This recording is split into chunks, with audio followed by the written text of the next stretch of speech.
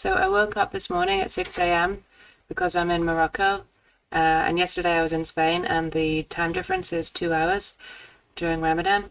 And I immediately realized, oh my God, Caroline's first proof copy will have arrived at her house in Massachusetts during the time when I was asleep.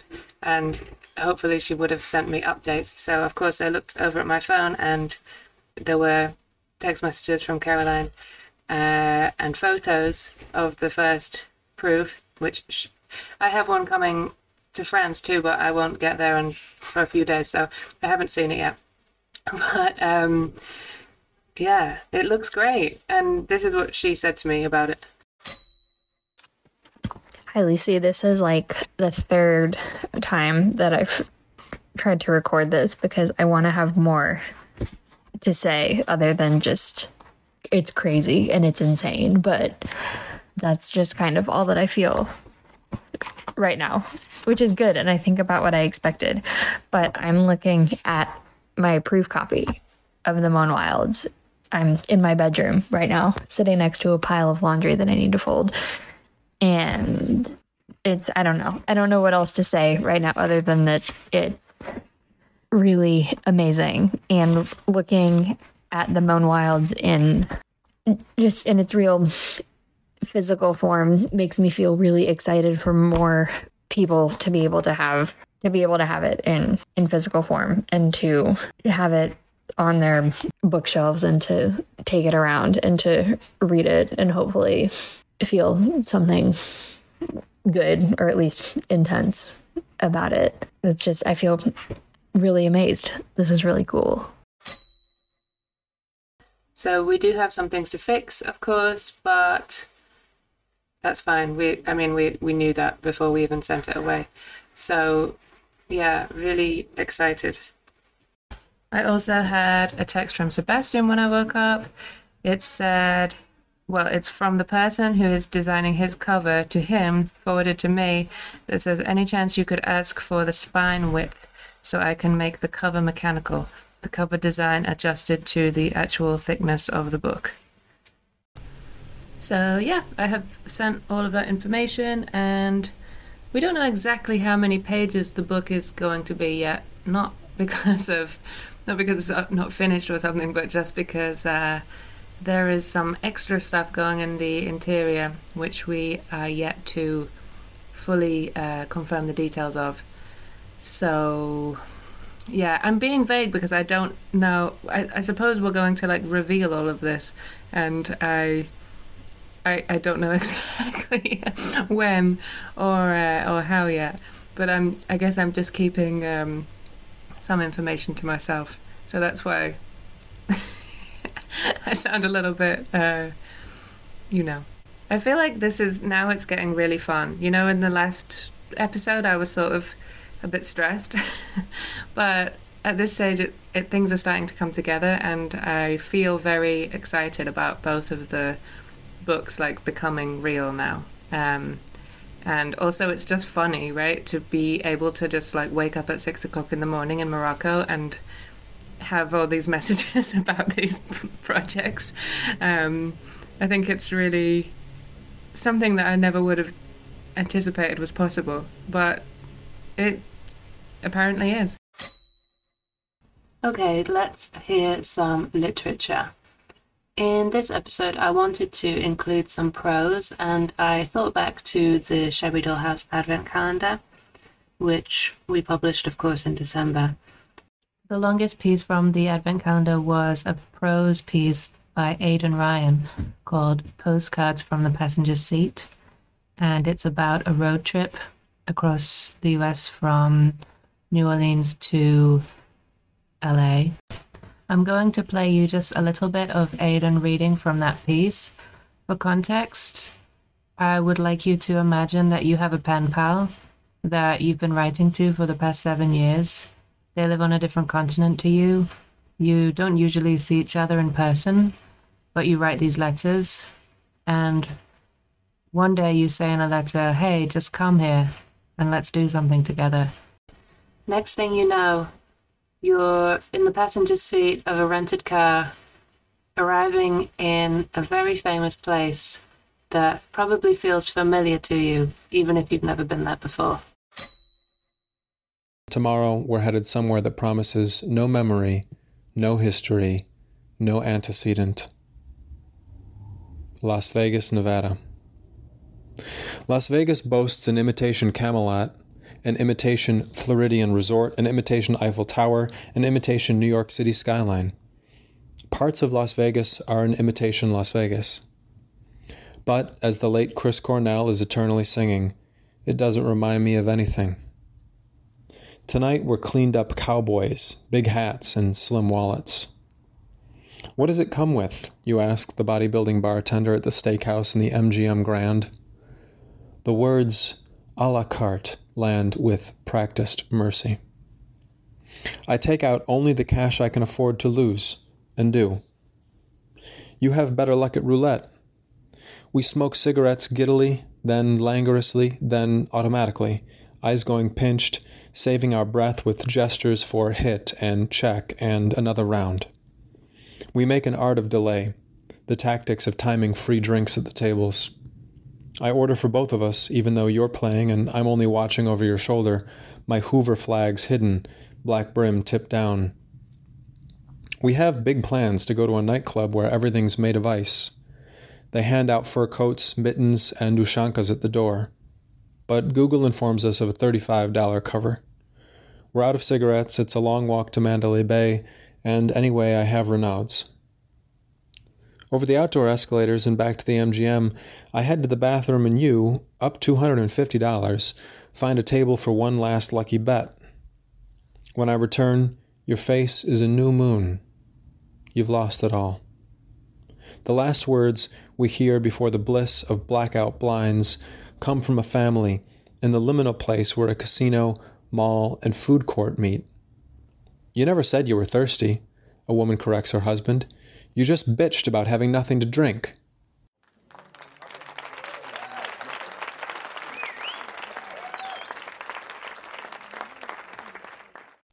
Seven and a half minutes into this podcast and you've already been to Marrakesh, Massachusetts, and Las Vegas.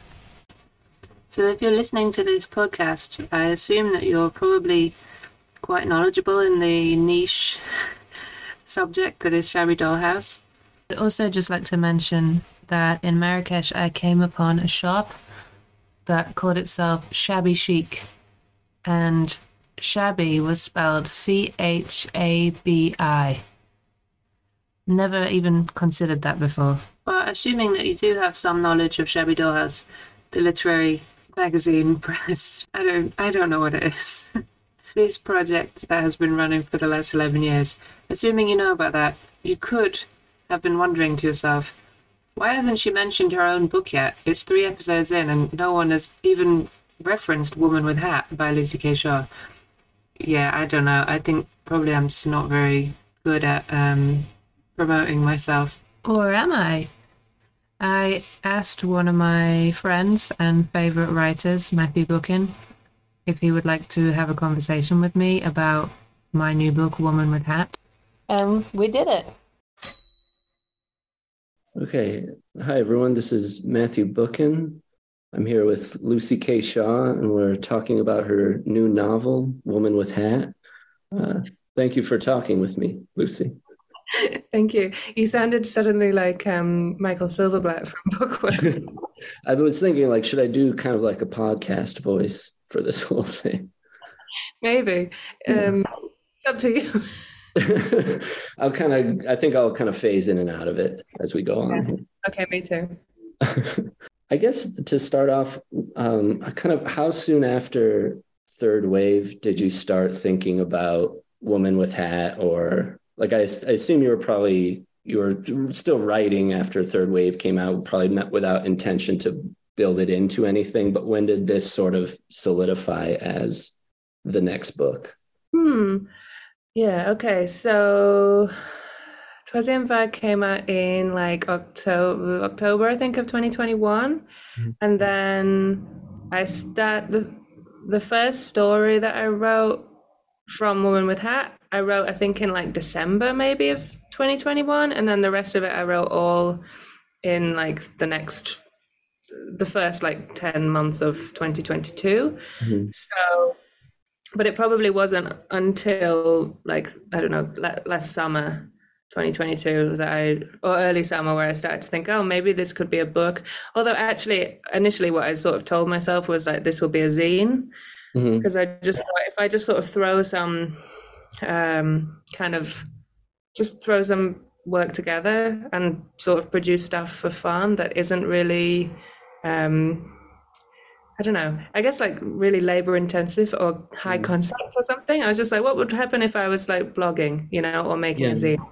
And I think you Um, could kind of maybe you even mention that in the book, that it sort of is a zine, because the book sort of creates itself from the inside out. Like you talk about writing the book within the book and like finishing the book. right. So like that kind of, it's a fit, like comes fairly quickly after Third Wave. Was the speed that you wrote this, or kind of like your routine for it, was it faster than like your working kind of a routine before, or is this sort of par for the course? Yeah, well, it's definitely faster than the book, like than the first books that I wrote. Because I think Mhm. once you've done a few, you kind of like, okay, yeah, like I know. Oh, maybe you're less afraid to try stuff. Because I mean, I understand that like not all of it's going to go in there, but you might as well, if you have a spare hour in the morning or something, Right. you might be able to make something that can be included. And I definitely like once I realized that it was at least a zine, and then sort of started to feel like, okay, well, maybe, it could be a book. Mhm. I just started to, every time I did anything, I was like, oh, that's a story. Oh, there's something in that, like just kind of felt like, well, this is interesting. Why don't I write about And this it does too? have the kind of like immediacy and rhythm where it's something in the book. Like there are stories in the book or moments in the book, like the in this house list of your values. That's almost, it's like a moment of texture or just a moment of rhythm that it's not like a narrative beat, but it just sort of propels the attitude of the book further. So I could imagine like those things would pop up and be like, oh, this is maybe not like within like the plot line of the book, but it does sort of fit in with the tone and kind of moves something forward within the framework of the book, which I think is just kind of an interesting way Yeah. to go about it, because something that I think about a lot is how with poetry collections you get these very kind of exciting emotional beats that you can hit very rapidly that you can't necessarily always do in fiction. But I think this recreates that very successfully, where you can kind of make a series of points, or take the reader through a series of very different tonally vignettes very quickly. Yeah, and I think that's very effective. Yeah, interesting that you say that, because before you said it, I was thinking, yeah, there are some aspects of it like that do kind of feel like it's what you could do in a poetry collection that you might not do in a story collection or whatever Yeah. this is. And probably that's partly because I've been doing a poetry book club for like the last 2.5 years, and I've read like 40 poetry books or something, Right. and actually really like considered them and talked about them, and just gone deeper into them than I usually would with that kind of thing. Like Mhm. I think before I was in the book club, like I would have just read a few of the poems, or like read them quickly, moved on. But Right. the fact that you have to like discuss it later means that you have to spend more time with what's actually going on. Like particularly, like I think I get into the structure because I'm not a poet. Mhm. Yeah, and I also find with like poetry collections, if I read like a lot of it in one straight go through, I stop kind of absorbing it, just because it's such a rapid fire like rhythm and language that I do have to kind of go back through it a few times. Right. So there are kind Yeah. of like there are like pros and cons to that format, I feel like. Yeah. I mean, I'm just imagining like anyone who's a poet who's listening to this being like, why are they talking about Just us being like, what's poetry? What's going on with it? But yeah, I feel like for me, like the kind of poetry book that I would enjoy reading more like has a story, or has a narrative or something. Yes. So yeah, I was happy to borrow from the form. Right. Yeah. Do you ever go back to, like, have you revisited some of your early books lately? Like, have you reread The Motion or Waves, especially kind of thinking of a new project, like going back to, I don't know, just kind of check in on what you've already created in the past as you're kind of moving forward? Yeah, I do sometimes, but not super regularly. I feel like sometimes when I think of a particular book, like I sort of have this feeling of like, oh my God, what did I do? And then if I make myself look at it, I'm like, oh, this is fine. Like this is good. Yeah.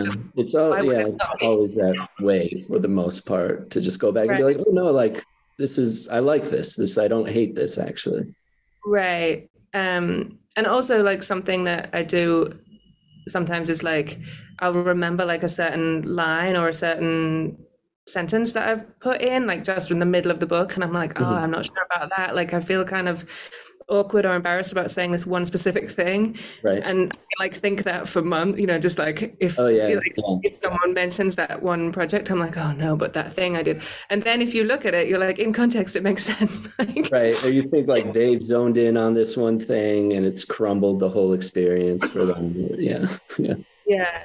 No, but I actually like when I was doing Woman with Hat, like I did look at this zine that I made in like 2014 that was just like a very it had like little scraps of my own writing in it, but a lot of it was like screenshots and like stuff taken there from would be like tweets from other people in it. Yeah.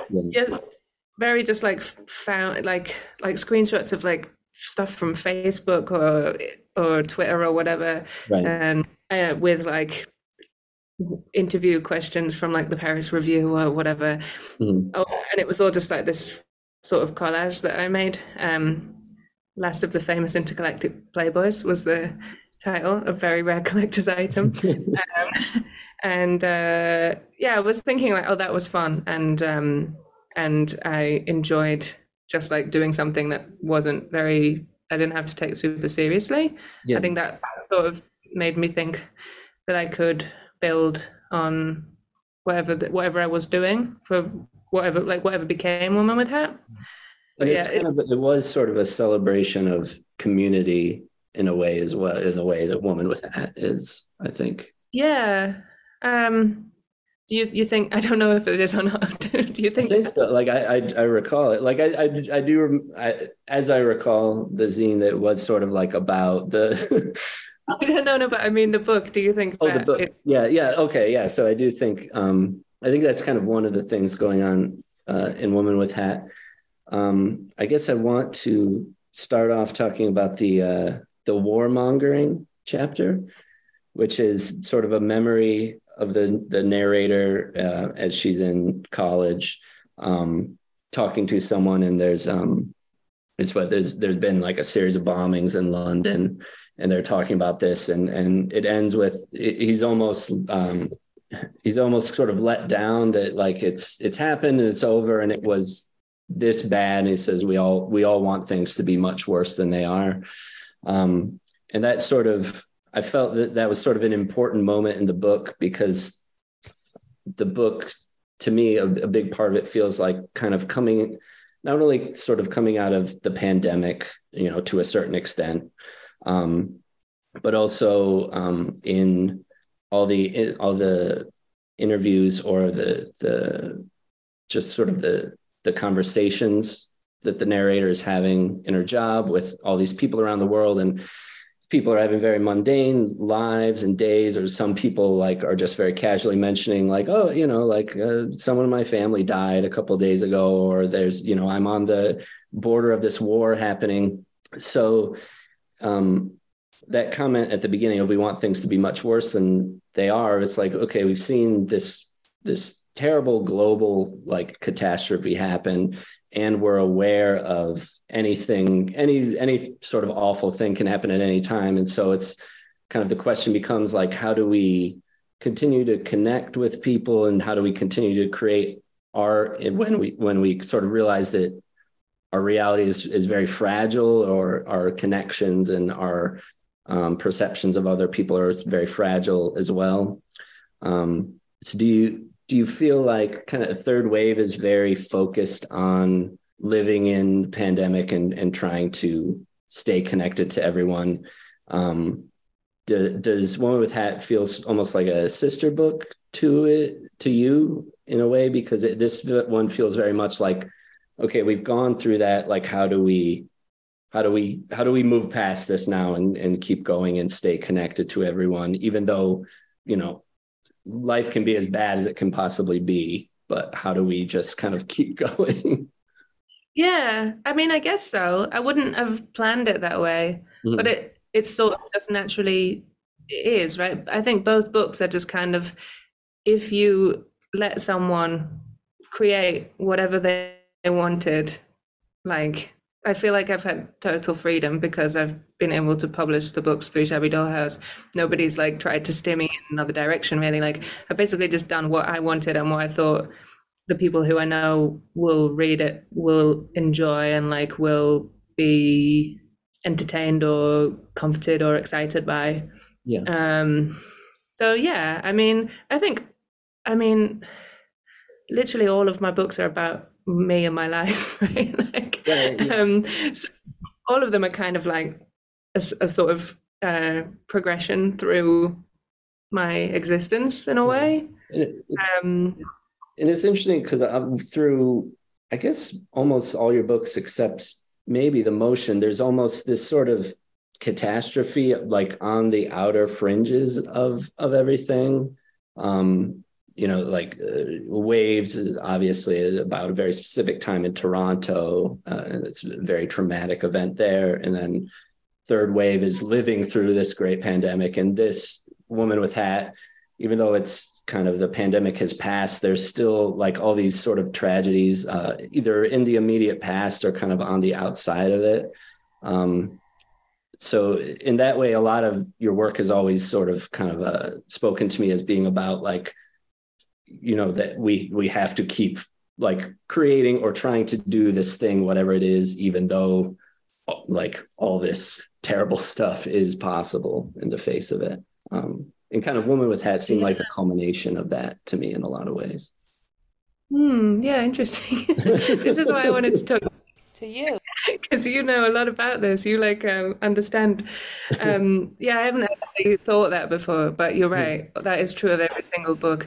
And I would even say that The Motion is too. I feel like it's about being really alone and like wanting and like not knowing. The Motion is very like being distant from a lot of people or things you want to be a part of, but still starting to build up something, even though there's like this great loneliness. And obviously, How to Be a Perfect Bride has this kind of like turn in it where it's more about dealing with cancer and. Yeah. Basically, it's like I'm just needing awful things to happen so I can put like that's funny. Yeah, that kicks off the creative process for you every time. Yeah, I guess a lot of people go to like therapy, and I just do this. Right. I think it's probably cheaper and it's cooler too. So far, it seems to be okay for me. But yeah, I guess. Yeah, that's true. I'm like worried, like what's going to happen next? I'm going to have to write.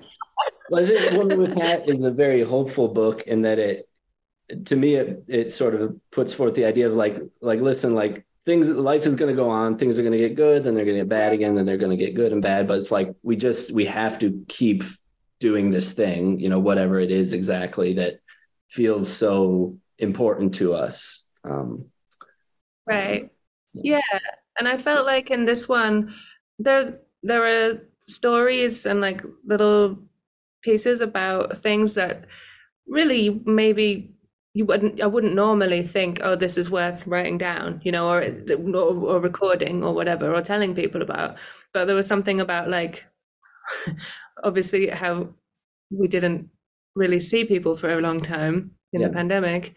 And then when we did, it was like, and also like, not only when we could see people again, but when it just sort of felt normal, or like when it felt relaxed. It took a while. It was like, yeah, I just felt like, wow, this is amazing. Like I'm so interested in whatever everybody's like doing, saying. And so I and I think I just got really interested in the idea of conversation, which is also like why I wanted to do this podcast thing, because it's, it's all conversation.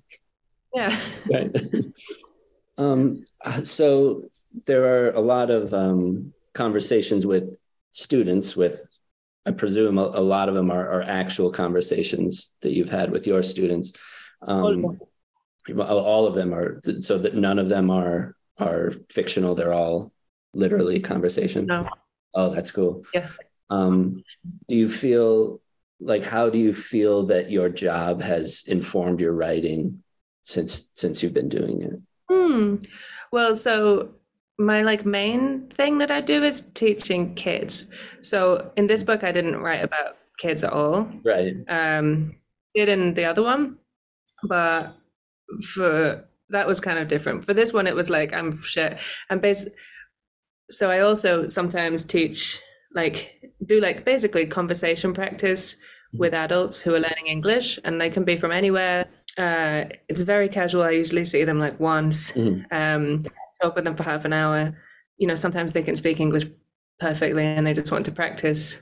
In the book, it seems to be like presented as like they just pick you and then you pop on together on this app and just like have a conversation and they practice English. Right, exactly. And so because most of them speak English really well, you can just immediately start talking about what is really interesting or important to them. But people just tell you stuff, and you're like suddenly knowing all of this information and details of some random guy in Japan's life, or someone in Saudi Arabia, and I mean they're from literally anywhere. But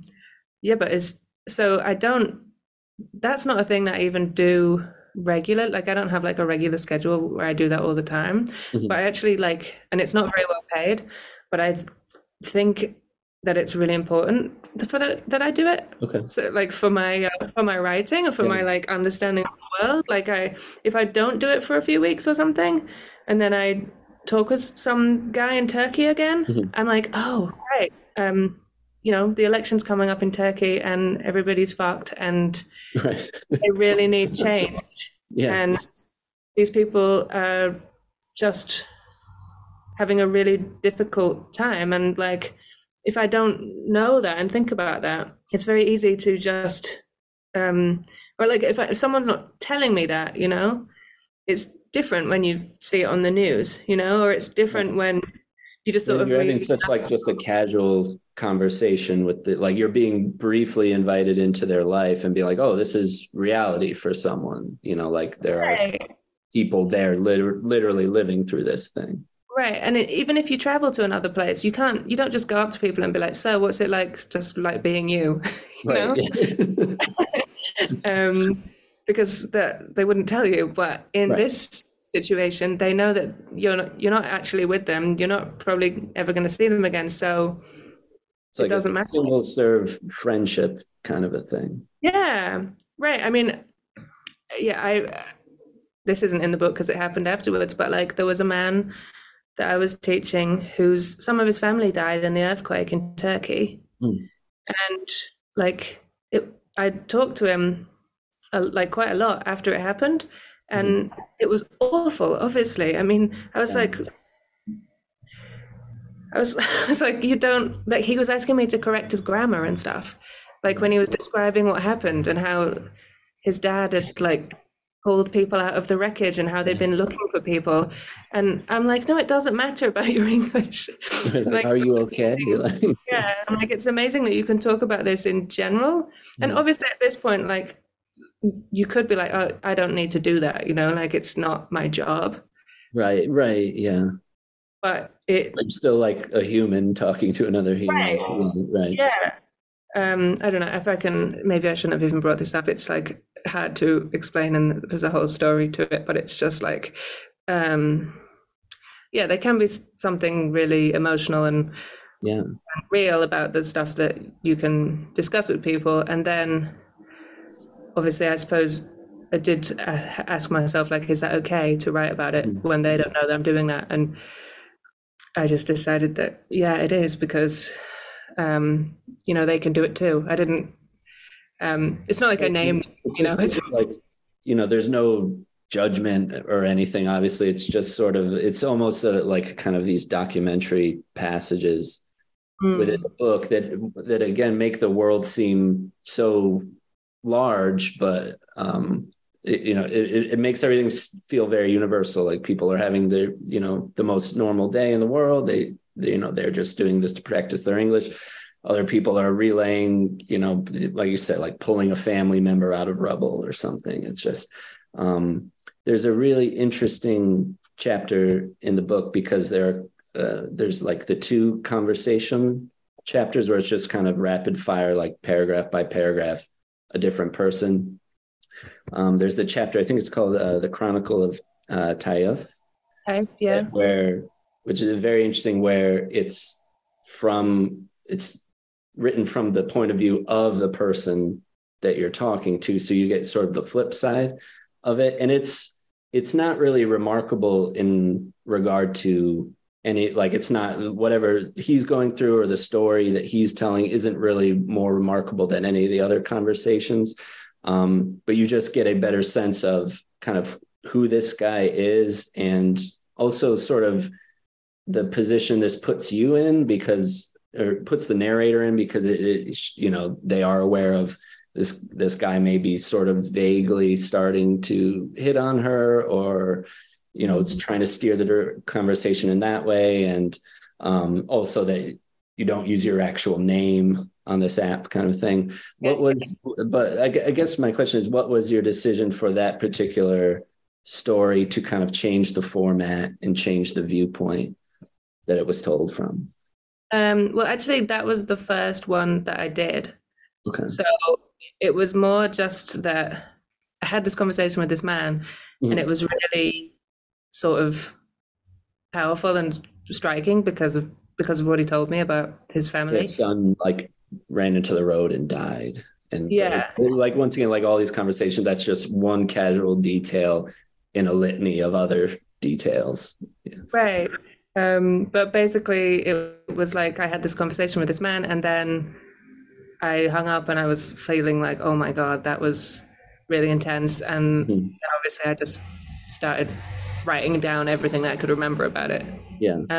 And I don't know why I would have put it from his point of view. I guess I just felt like I could sort of understand how he felt too, like it felt that it was. I think it's important kind of, we're talking about like, was it, whether or not it was okay, were these your stories to tell? I think it shows a great deal of empathy to put that story from his point of view, because it shows it's not you really, I don't know, you are with these people. It's not you just like being like, oh, look at these guys. It's that you are part of this as well.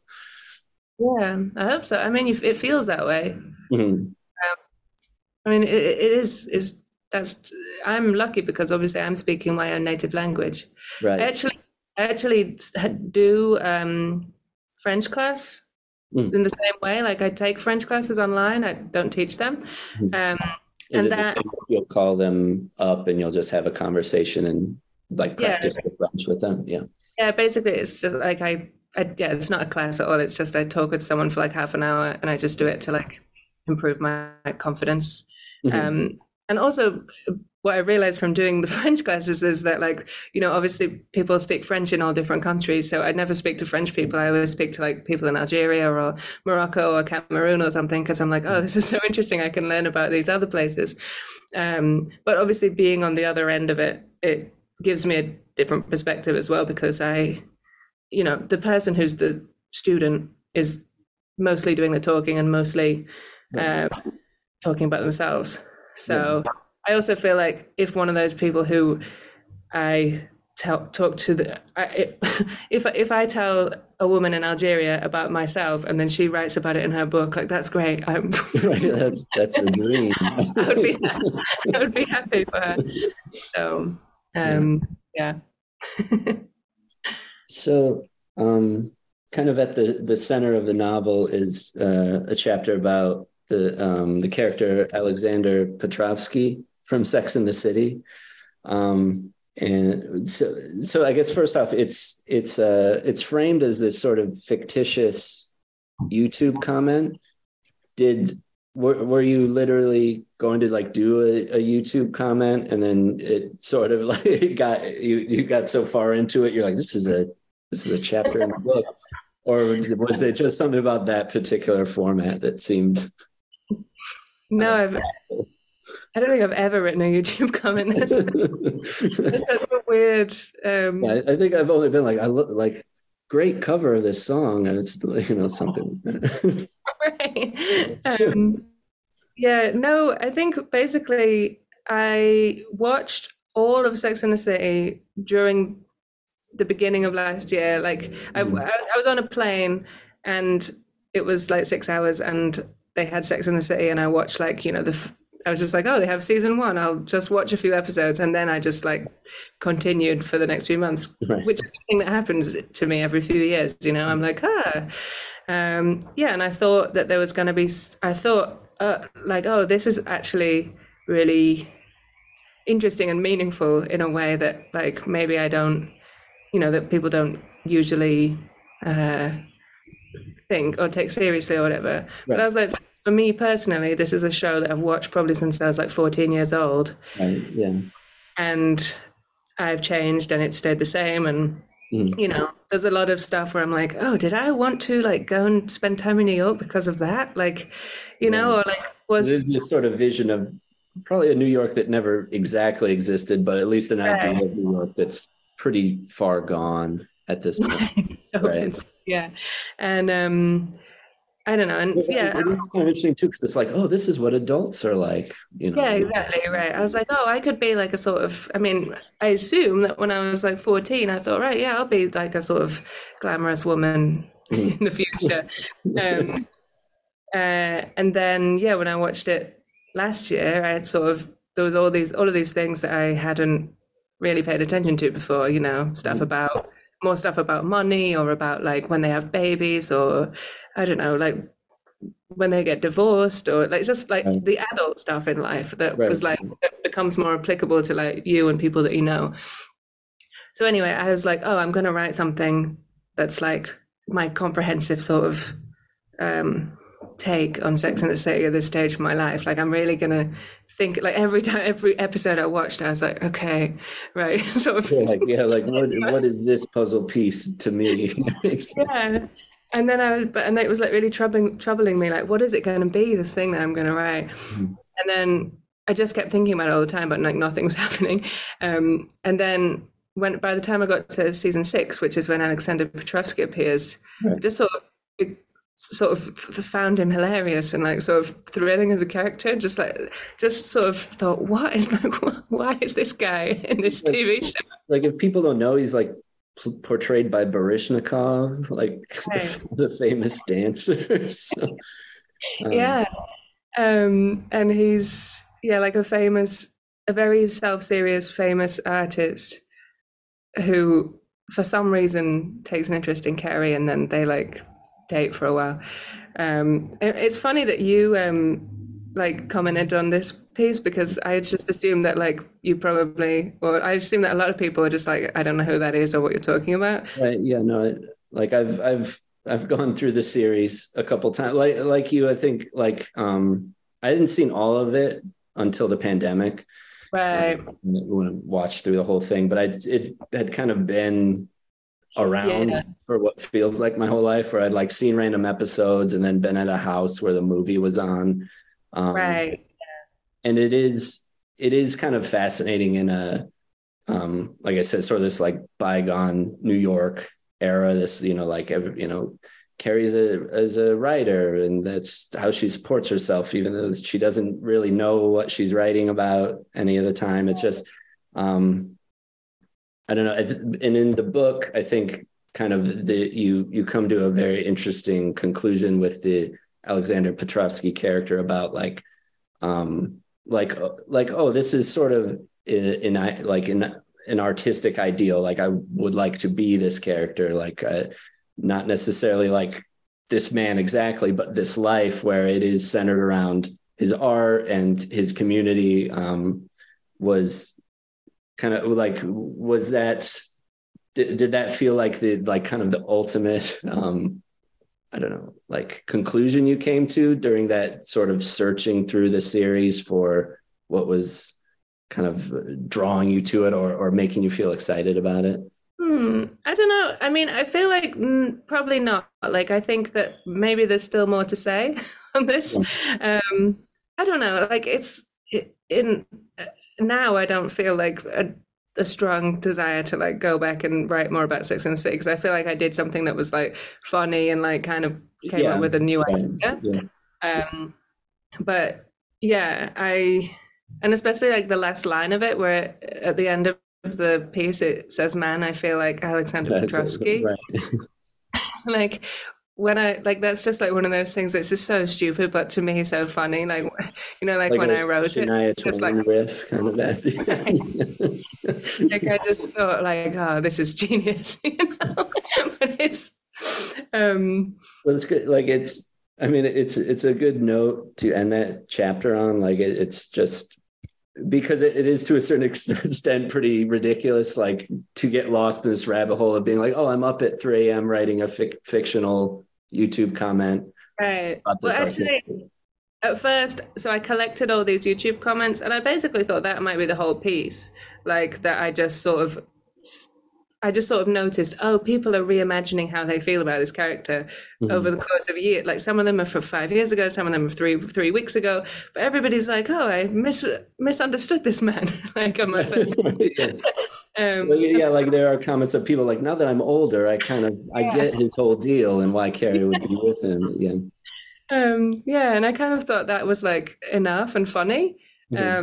But then, literally just one night, during that time, whenever I was doing it, I think I just woke up, which doesn't usually happen to me. I think it was summer and it was really hot. And I woke up and I was like, I can't sleep. And I guess I'll just go and work on my book. So I like went into the living room and like was just typing in the dark. And then, at a certain point was just like, I mean, I was really like in the zone. Like I was writing this really long paragraph describing like the whole sort of sequence that happens, and then I was just like, this is insane. And then I was like, okay, I have to go to bed, this is ridiculous. It's kind of an exciting place to get to, like writing, where you've like gotten carried so far away to be like, oh, this is insane, but like maybe there's something here if I went this far down the rabbit hole of this thing. Right. But this is kind of what I think, because like the last book that I did was like, about something serious and sad and like difficult. I just thought for this, like, just do stuff that's fun, do stuff that makes you laugh in the middle of the night when you're by yourself. Like it's right, like that chapter kind of ends on the joke, the line at the end of it, but you also during the running story where at the end you and Chris are running for Christmas, that ends with, this is why I train, is kind of the final line, which is very funny, but it's also this really cathartic moment that celebrates kind of like, this little like action sequence that's in the middle of the book. Do you think of, do you like very consciously think of how you use humor in your writing, or is it just as it happens, you kind of let it in? I think it's just I hope that's just the way I am. Like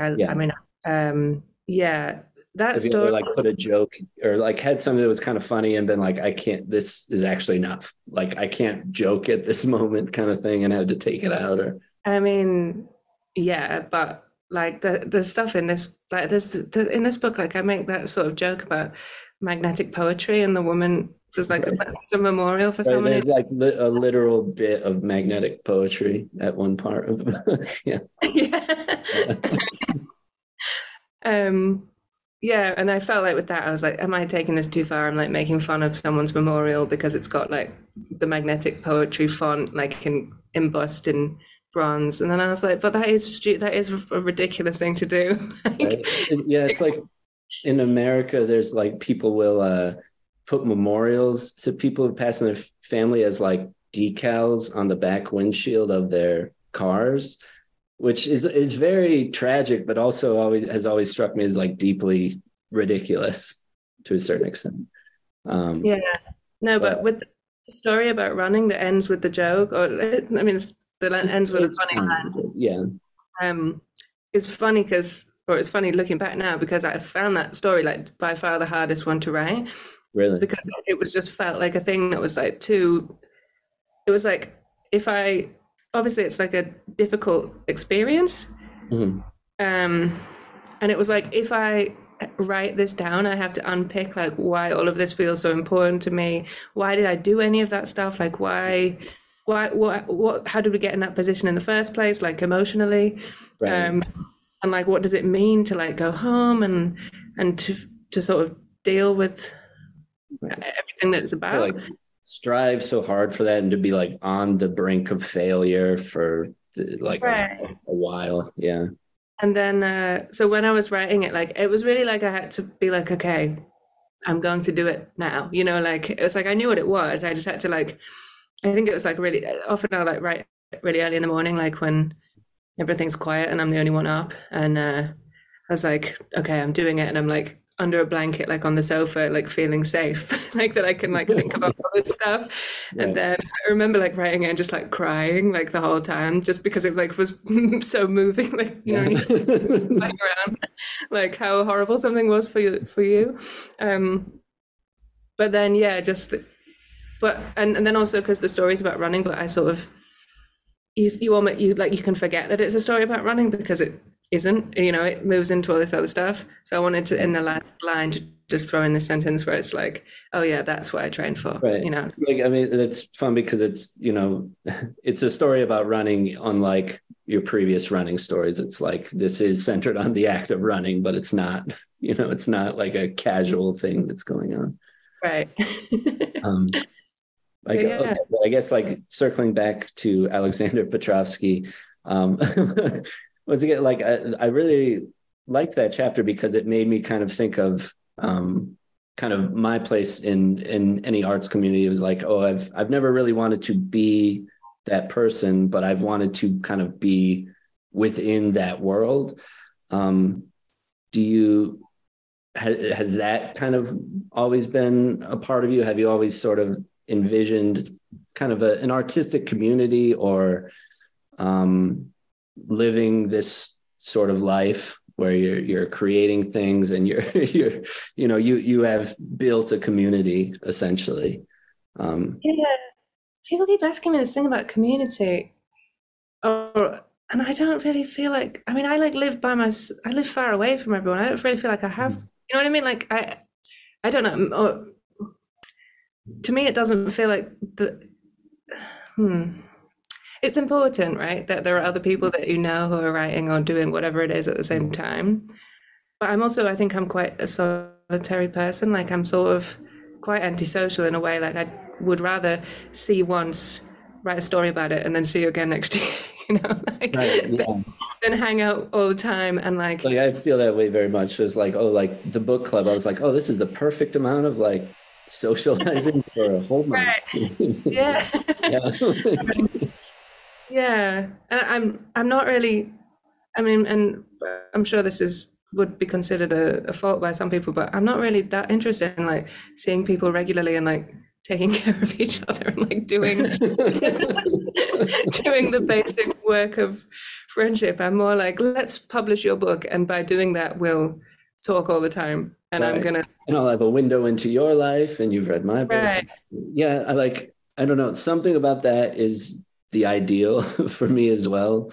And probably, I don't know, probably a lot of people like just it's this sort of like very intimate or very inclusive view into someone's life that you can just kind of carry around with you. You know, it's not Yeah. demanding anything of you, but you can give it back to it as much as you feel comfortable. You know, especially at least with publishing and this kind of like independent literature, you can be so directly connected to a person who's written something, even just to say like, hey, I enjoyed that. Like, Yeah. yeah, that kind of creates almost an ideal situation for feeling that way, I think. Yeah, I feel like with my books, it's like it kind of me writing it is like, okay, if you want to know like what's going on with me, it's It's in the this, book. you Yeah. know, like Yeah. if you haven't seen me for a while, like you just read this, like we don't have to. I don't know. I mean, I sound like I don't enjoy spending time with people. Of course I do, but I just, I know what you mean though. I don't know. It's draining, you know, like, do you feel,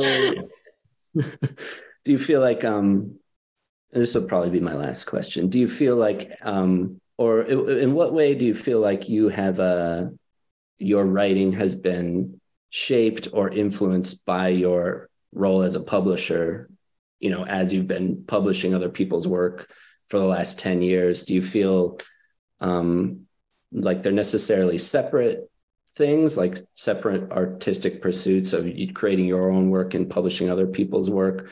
Or does it almost feel like the same thing at this point? No, it doesn't feel like the same thing, but I was just thinking about this earlier for some reason. I was just thinking about how I've always had the attitude of that if I am going to publish other people's work, then my work has to be the best it can possibly be, you know? Right. Like Yeah. I have to know what I'm doing and I have to be serious and like be really confident and capable, and that Yeah. like means putting a lot of work into it. Obviously, I mean, not obviously, but as you know, I started publishing before I started taking both things serious. Well, around the same time that I started to do both of them seriously, I guess. I'd been writing longer, but like I didn't really know what I was doing. Yeah. But then as soon as I was like making decisions about other people's work, I was like, well, my work has to be like the best, you know? Not that I mean that I'm the best, but that just that like it has to be the best that I can do. Right. You have to have shown that you are taking your own work seriously so that other people will trust you with their work. Yeah, yeah. But obviously working with other people is probably the best free way to learn how to write. You think like if you hadn't done Shabby Dollhouse, do you think that your writing would be measurably different, or you're kind of I'm not even sure, like what do you can you, I don't know, like it feels, especially with this book, it feels like two things very like hand in hand, like that you've discovered the possibility of publishing, and so that kind of really informs this work specifically. Oh yeah, especially because now I know that anything I write I can publish if I want to. Right. Well, I can write it, like I can just do it then, you know. I don't have to worry. Yeah. Like I don't have to think about it. So like it seems especially ridiculous now, like when anyone can just upload like a film they made to YouTube or a song they made to Spotify or something. It's like, why not do the same with publishing? You know, why try to find a literary agent when you can just literally just put the book out into the world and the people that you want to read it immediately have access to it, you know? Yeah. And I don't know what it'll mean in the long run, like whether it'll mean that maybe I'm being short-sighted. Maybe I should be like trying to sell a book to a big publisher, but I'd rather just like, I think it's, if I write books and they're out in people's homes and people talk about them, then that is probably just as likely that through that route something else would happen eventually, you know? Right, right. I don't know. I don't really care. Like, I just want to, I just want to like, Right. And now you have like created like a full body of work at this point, you know, like 4 novels. yeah, it feels like pretty, especially with this one, I'm like, wow, like, how did that happen? And Yeah. it's that when people tell me that they've read everything, Mhm. that feels amazing. Like, I just think that's so cool because, yeah, I really don't want to do like obviously I'm always scared, like, oh, what if people don't like the next thing I do? Right. I just don't think that. I don't feel like. I think but when you put work out and you find out what people enjoy and like how people receive it, it can obviously help you in the next thing, and you can.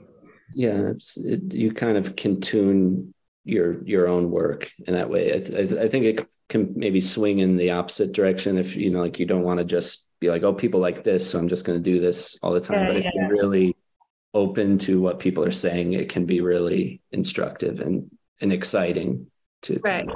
And I like want to surprise those people. Yeah. But I want it to be like, you know, I want it to be a pleasant surprise. Like a frightening surprise. Well, we should probably stop talking. We've talked for way too long. Yeah. Well, thank you so much. Yeah. Thank you. Thank you for reading. Thank you for talking with me. Yeah, congratulations. It's a great book. Thank you. You're welcome. Finally, here comes the last part of the podcast where I ask one of my favorite writers what they have been reading lately. Hey guys, it's Rochelle Tormino, and the book that I'm currently reading is Emily Dickinson's music book and the Musical Life of an American Poet by George Bozwick. I'm on spring break right now, so I get to read whatever I want. And this book is one that I got a few months ago. I just haven't gotten around to reading it yet. I got it when I went to the Emily Dickinson Museum on my birthday. So about like, I don't know, 6 months or so ago. The guy who wrote it, I think I'm saying his name wrong probably, Bozwick, he is a composer, a librarian, and a music historian scholar. And it's pretty cool. He uses Emily Dickinson's music book to sort of partly tell a biography of her, but also partly explain or try to tell the story of what was happening in America in the middle of the 19th century, post-revolution, America trying to figure out what its sort of cultural identity was, and then also to offer new insights into Emily's poetry and the way that she thought about herself as a poet.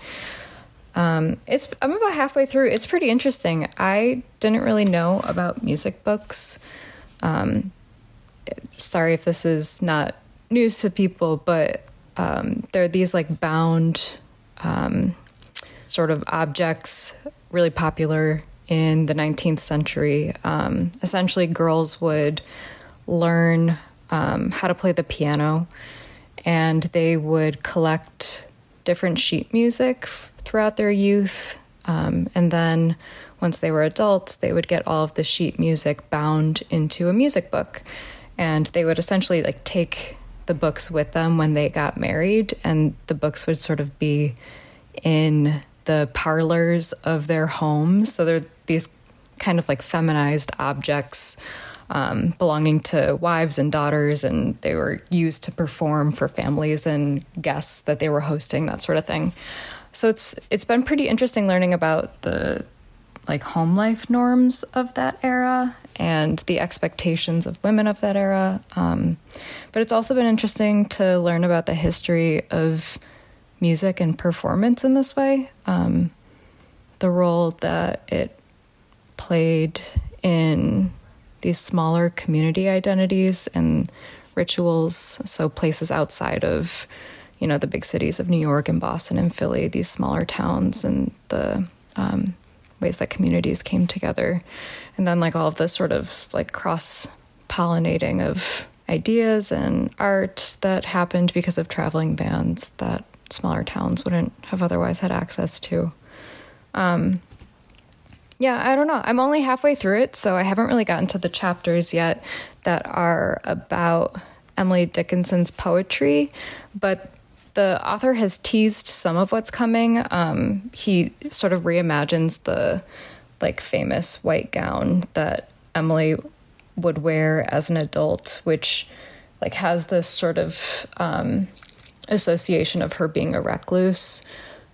He like reimagines it as this part of her sort of poetic performance like idea of herself, and he traces it back to some of the like female singers that she had attended performances of in her youth, and like inspired by like the sort of iconic performance of these musicians. I guess like the only complaint worth saying is in terms of the telling, I guess because he's a music historian and scholar, it reads like the audience is for other historians. And so there are parts that are kind of a slog to get through, a little bit encyclopedic, lots of names in quick succession. And unless you know them and have that sort of immediate recognition, it goes in one ear and out the other for me a little bit. Even when he tries to contextualize who's who, it just doesn't really make an impression, which isn't a huge deal, and it isn't the author's fault, and it's still really interesting. My favorite parts have been the ones that are more narrative and about Dickinson, who's a poet I've been trying to learn about and study closely while living in the great region of Western Massachusetts. Hope you guys like it. Thanks, Lucy. Thanks, Shabby. Bye. Thank you to Caroline Rayner, Aidan Ryan, Matthew Bookin, and Rochelle Toamino. Thank you to Crook for the music. And yeah, this has been a really significant episode for writers from the Buffalo area in particular, and Western Massachusetts. There's way more stuff to tell you about the publishing updates, but I'm going to do that next week. Thank you for listening. Talk to you soon.